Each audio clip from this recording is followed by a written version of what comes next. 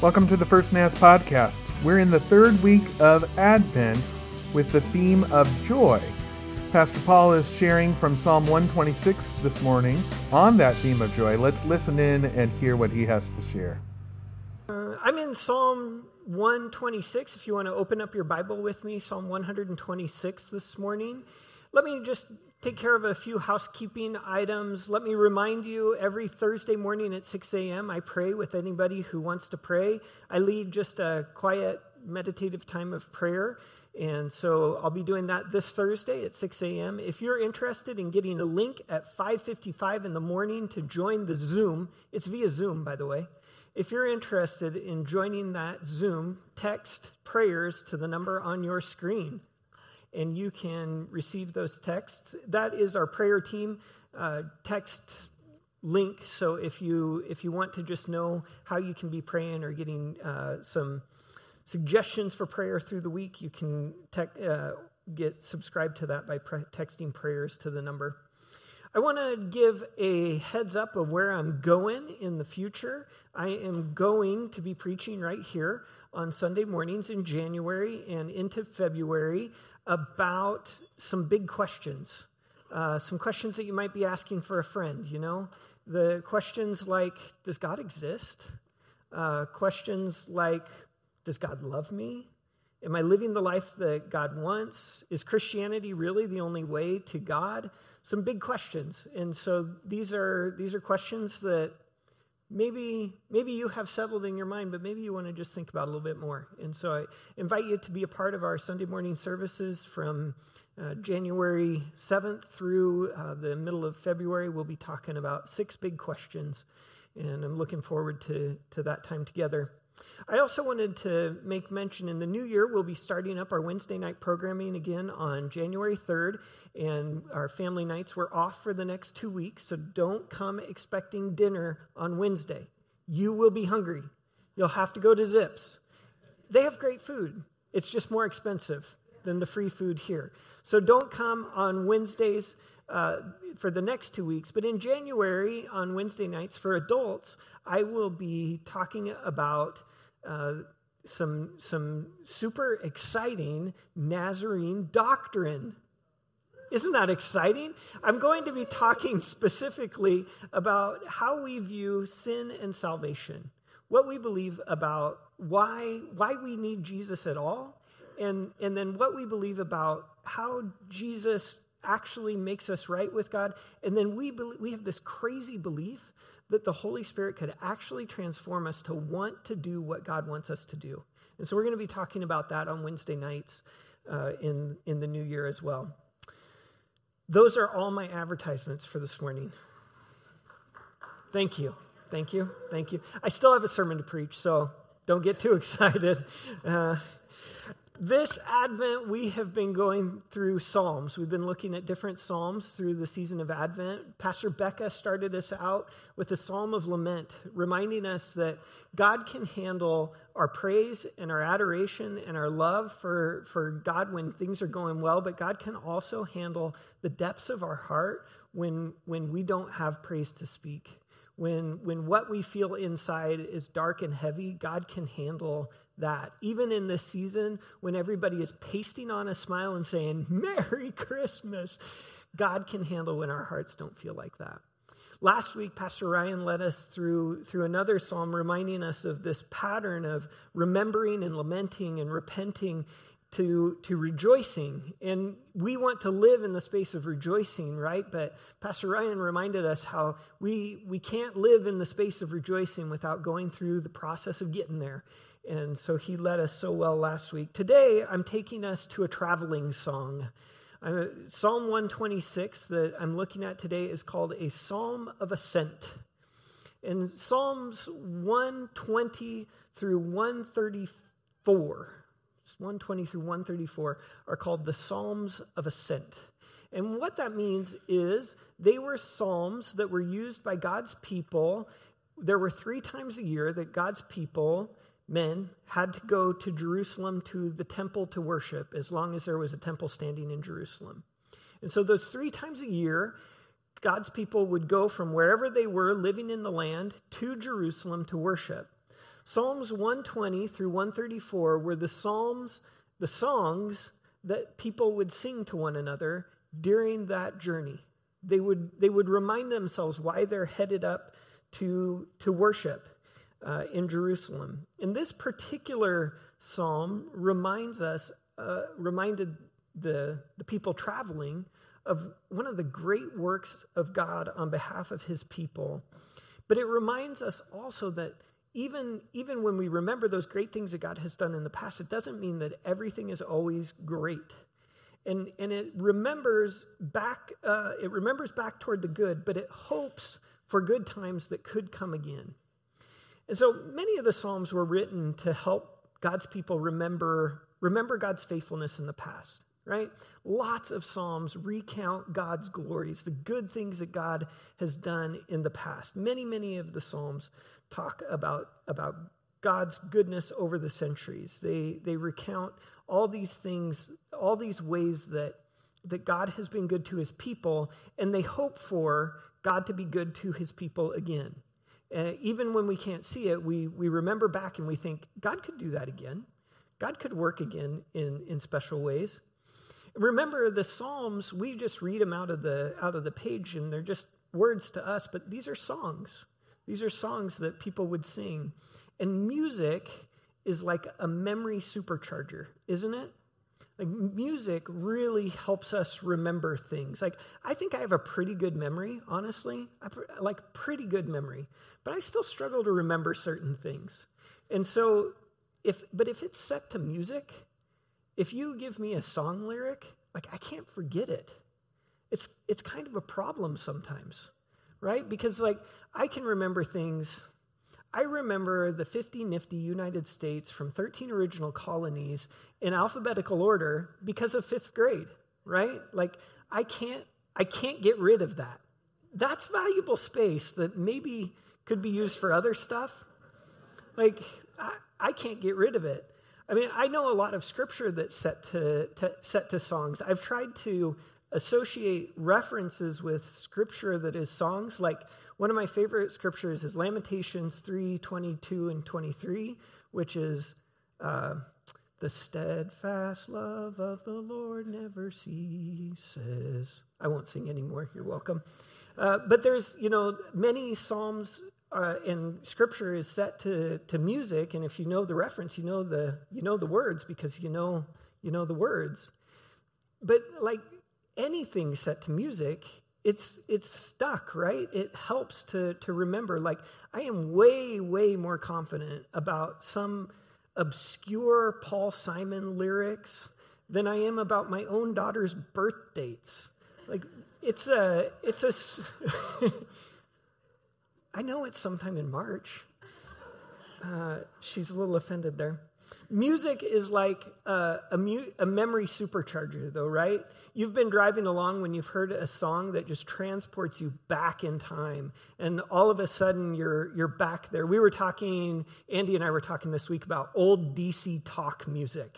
Old DC Talk music. If you play the Free at Last DC Talk album, I am in 9th grade again. Like, just that is vintage. I mean, I know. Speaking of lyrics that could be shooed out of my brain for important stuff, like, I remember it, and it takes me back there. One of the first CDs I owned, and my mom could not understand why I wanted to own this stuff and not like Tchaikovsky or something. That was weird to my mom. Do you have music that transports you back in time? Like, have you had that experience? Yeah, I'm sure you know this, of just like driving down the street and suddenly a song comes on and you are back in a time period that you just can't get out of that mindset once you hear that music that transport you back. Music is a memory supercharger, but music is also a movement supercharger. I know I've used the example. I love to go hiking and backpacking, and as my girls have grown up, I've taken them hiking and backpacking. And when they were little, hiking and backpacking is really boring. It turns out it's just walking, And they don't really like walking all that much when it's not like right there, you know? And so kids have a hard time hiking very long. I discovered early on in hiking and backpacking with my girls that if I would just sing to them, they would keep moving. And so I don't know how many times I've sung Henry VIII in the Seven Devils. Like that song has gotten you would be amazed at how many miles you can get out of second verse, same as the first. It's incredible. So I like to think of the Psalms of Ascent as like these tools that the people used in the ancient days to just keep aching feet moving, right? Even when I've been hiking by myself, sometimes like a good hymn will get you a couple of miles, you know? It'll keep me moving. Just a good song will keep you to stop thinking about how much your body feels like stopping. And Dr. Boone, Dan Boone, that wrote the Advent devotional we're going through right now, he talks about the Psalms of Ascent. They're short. They're short. You didn't have to pull out the songbook to remember all of the words. You could just, they were easy to memorize, and you could recite them on a pinch. You could sing them in a pinch. And so when your feet got tired, so you were feeling like giving up, you could just put on one of the songs of ascent and maybe keep moving for a couple of miles more.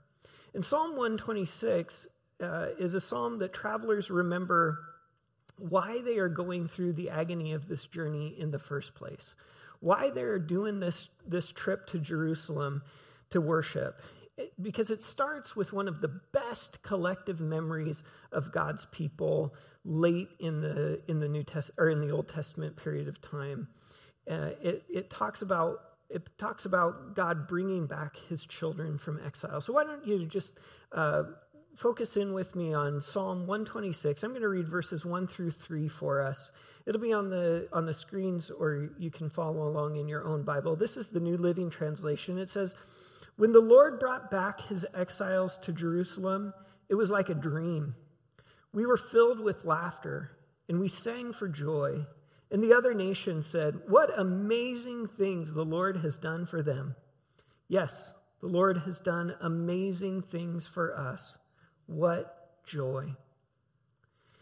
This psalm remembers back to a time when God's people, the nation of Judah, was taken captive by a much bigger empire of the day, the Babylonian Empire.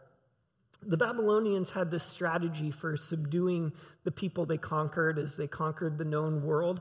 And their strategy was destroying the cities that they conquered and taking all of the rich stuff, all of the wealth, and all of the people, all of the important people especially, to Babylon, to the city of Babylon, and keeping them there and building this mega city that would have the best from all of the cultures that the Babylonian Empire encompassed right there in the city.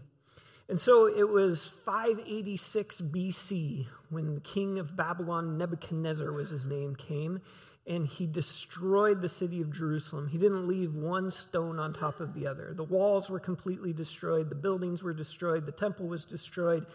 And Nebuchadnezzar, he took all of anything of value to Babylon with him. So all the gold that was in the temple that Solomon built, that we read about in the Old Testament, hauled off to Babylon. All of the flocks and herds of animals taken back to Babylon. And most devastating, all of the important people, the past and future kings, or present and future kings and governors and bureaucrats of Jerusalem were carted off.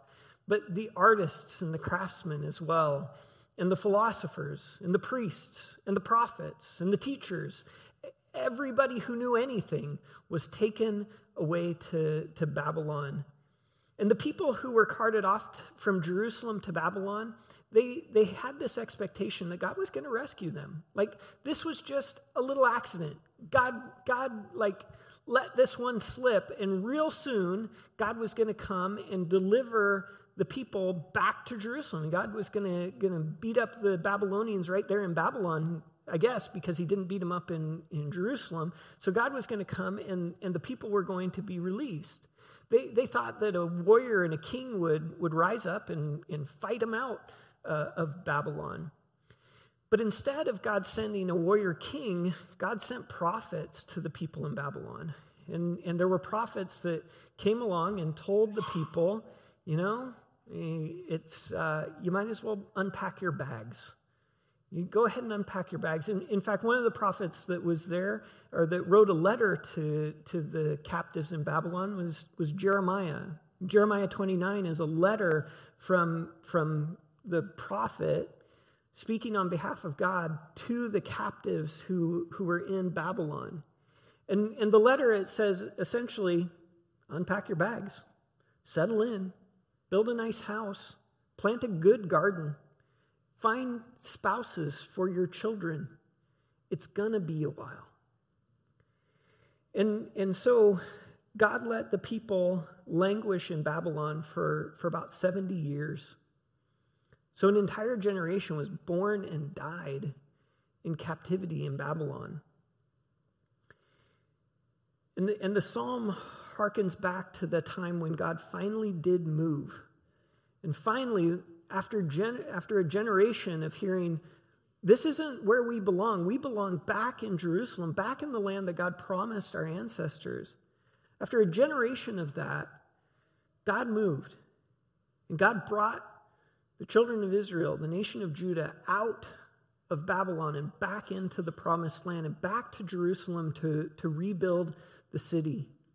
Psalm 126 remembers that. It harkens back to it. It says, when the Lord brought back his exiles from Jerusalem, it was like a dream.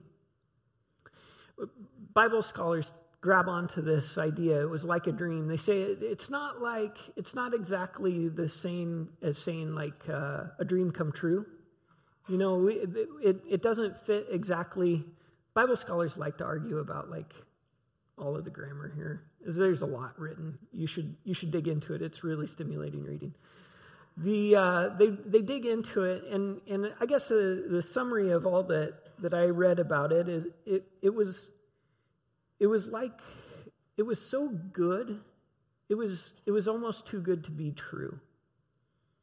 Like the people didn't have a lot of reason for thinking they would ever get out of Babylonian captivity. The Babylonians, they intended that to be a permanent arrangement. They were not in the business of letting their captives go. And so when God finally let his people go, when it finally happened, the children of Israel, they returned to Jerusalem worried that if someone pinched them, they would wake up from this incredibly great dream. Like, it was so good, they kind of were guarding their hearts against it in Babylon. Because, could it really ever possibly happen? That would be too good to be true, right? If God actually let us be freed from Babylonian captivity? No, that couldn't happen. We shouldn't entertain that thought. Have you ever had anything happen in your life that you've been like, well, this is too good to be true? Have you ever had any moments like that? You thought, wow, this is really good. I hope I don't wake up from this dream. I have a couple of times in my life when I think about, this is really, really good. I hope I don't wake up from this dream.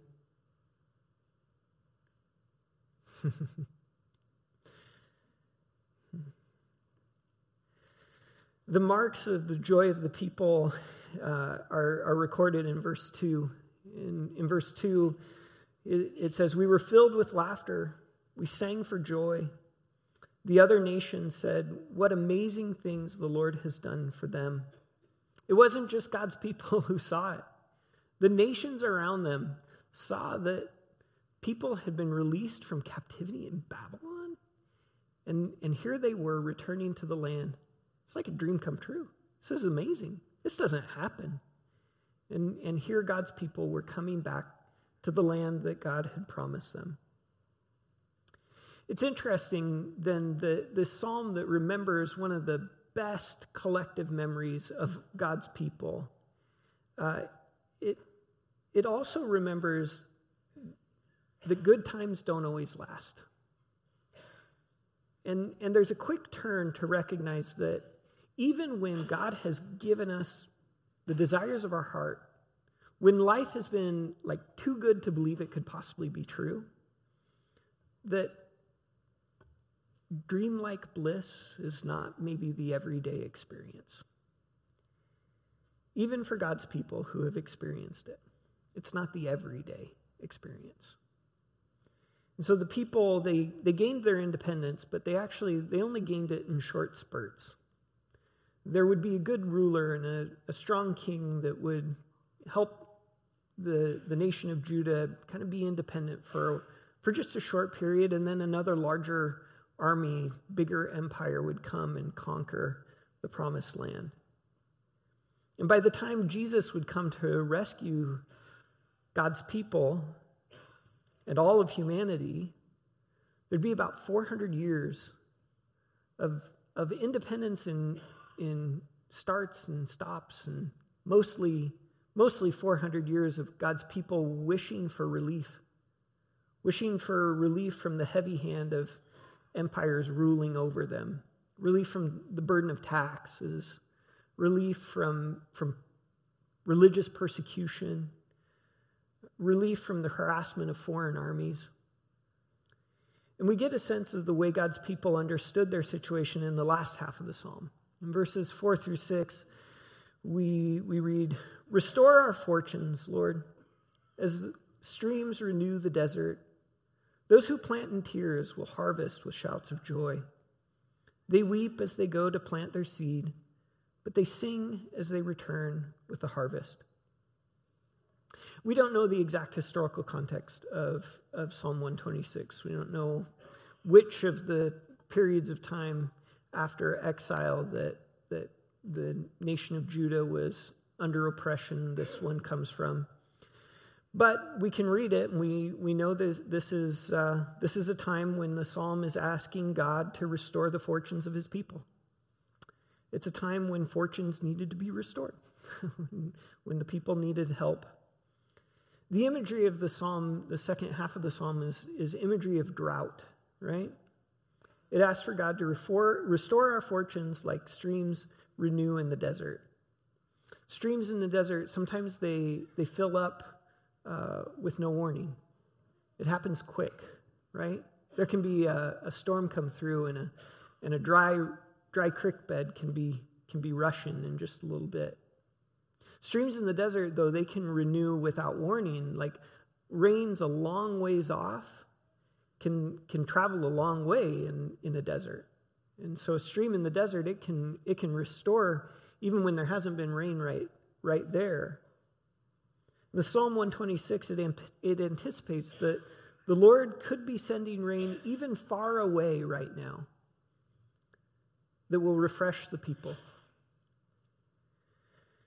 And then the imagery of planting in tears and weeping in verses 5 and 6, it points to the idea of planting when they don't have a lot of hope of receiving much of a harvest. When I was a pastor in Central Washington, I learned a little bit about farming in a desert. Central Washington is pretty much a desert. And in the Columbia Basin, where there isn't irrigation water, the only crop that can be grown is grain, and really only wheat, and really only every other year on the land. The farmers there, they let the ground be fallow for a year in between crops because there's not enough rain in one year to grow a crop of wheat. So they let the ground rest. They kill anything that's green, that's sucking up moisture from the soil over the course of that year. And then in the fall, there might be enough moisture that they can plant wheat deep down in the soil. They'll plant it 6 inches to 10 inches to a foot deep, because that's where all of the moisture will have settled in. There might be enough moisture down there for the seed to germinate. They'll plant it in the fall. It'll grow up. There'll be a little bit of green through the winter, and that green has to freeze over the winter in order for a crop to come. It's winter wheat. But sometimes there's not moisture down deep in the fall, and so the farmers will wait until spring. They'll plant spring wheat. And spring wheat goes down a couple of inches in the soil, and the idea behind spring wheat is that over the winter, there's been snow and there's been rain, and that moisture, it's just down there just a little ways, and you can get into that moisture. The seed will germinate, and you'll get a crop. Spring wheat almost never produces quite as well as winter wheat, and so winter wheat is to be preferred. But then there's bad years. There's bad years when there wasn't moisture deep in the soil for that fall planting of winter wheat.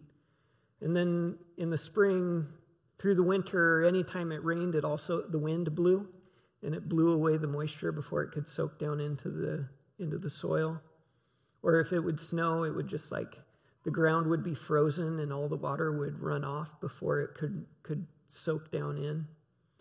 And so when there's no moisture to plant the seed, the farmers, they plant this seed just below a layer of dust. They call it dusting the seed in. Just below the surface, so that any rain that happens to fall will hopefully make that seed germinate and grow a plant. Dusting in the seed, it's like a desperate situation. It's like an act of faith. It's like saying, there's been 18 months when there hasn't been enough rain for this to grow a crop. But now maybe we'll try, because what else are we going to do? That's the imagery that we get in Psalm 126, verses 5 and 6. I can imagine those farmers putting out the last of the grain that they have in storage. The last that they have. They're going out weeping. If rain doesn't come, it's going to rot in the ground. It's gone. Birds are going to eat it. It's gone. They need rain to come in order for there to be a harvest. It's the last of the grain that could be food, right? If you don't throw it out for seed, you could grind it up and make bread with it. And they're throwing it out with nothing but hope that the weather pattern will change. This describes the position of those who went to Jerusalem under the shadow of those larger empires that dominated God's people. People, they had rulers over them telling them where they can and cannot go and what they can and cannot do. But in confidence in the same God that brought the captives out of Babylon, the psalm talks about throwing good seed out in what seems like bad conditions. The psalm makes the request that the Lord would restore his people's fortunes. But it acts in faith. It acts by throwing out the seed, boldly believing the drought conditions are coming to an end. There's no evidence of it yet. The farmers are scattering seeds in tears. This is the last handful that could feed my family. But the psalm proclaims confidently that those same seeds that are going out in tears are going to produce a crop that will be brought in with joy. It seems like a pretty big leap of faith. But the psalm says the seed is being planted in trust in the same God who restored the fortunes of the exiles in Babylon.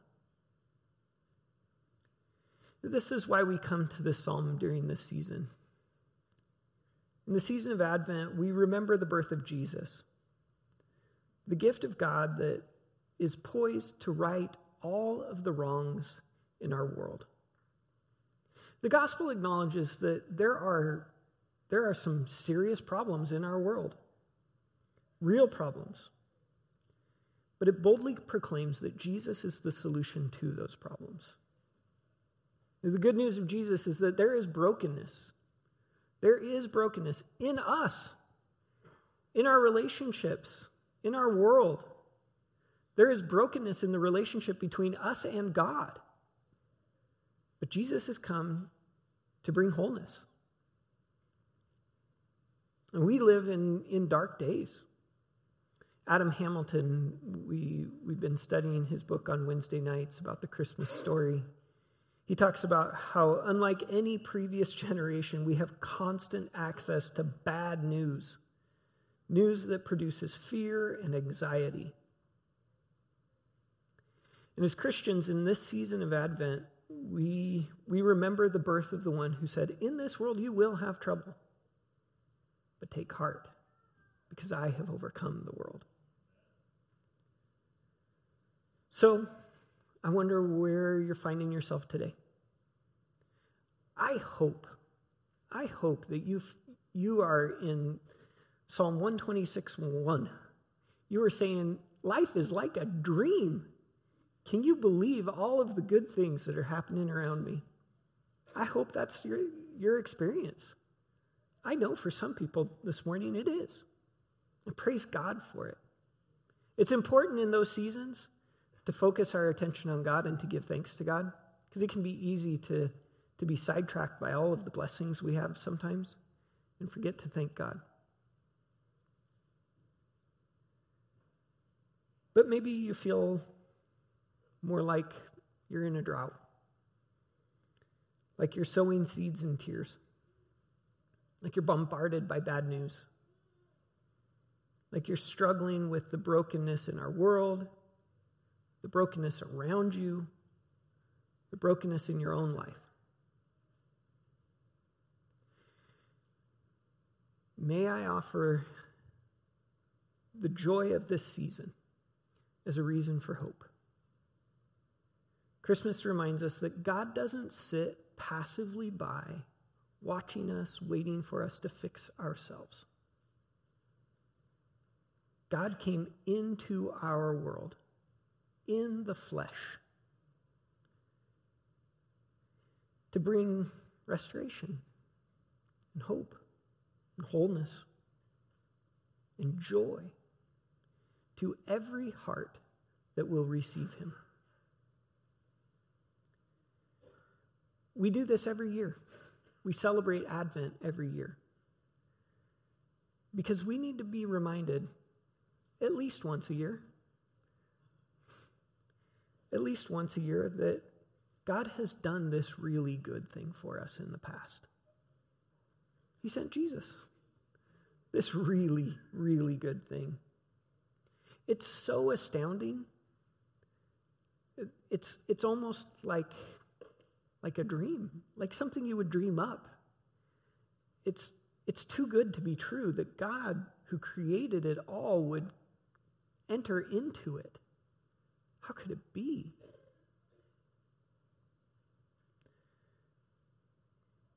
Even if right now, though, we live in a time of asking God to restore our fortunes, we can have hope and confidence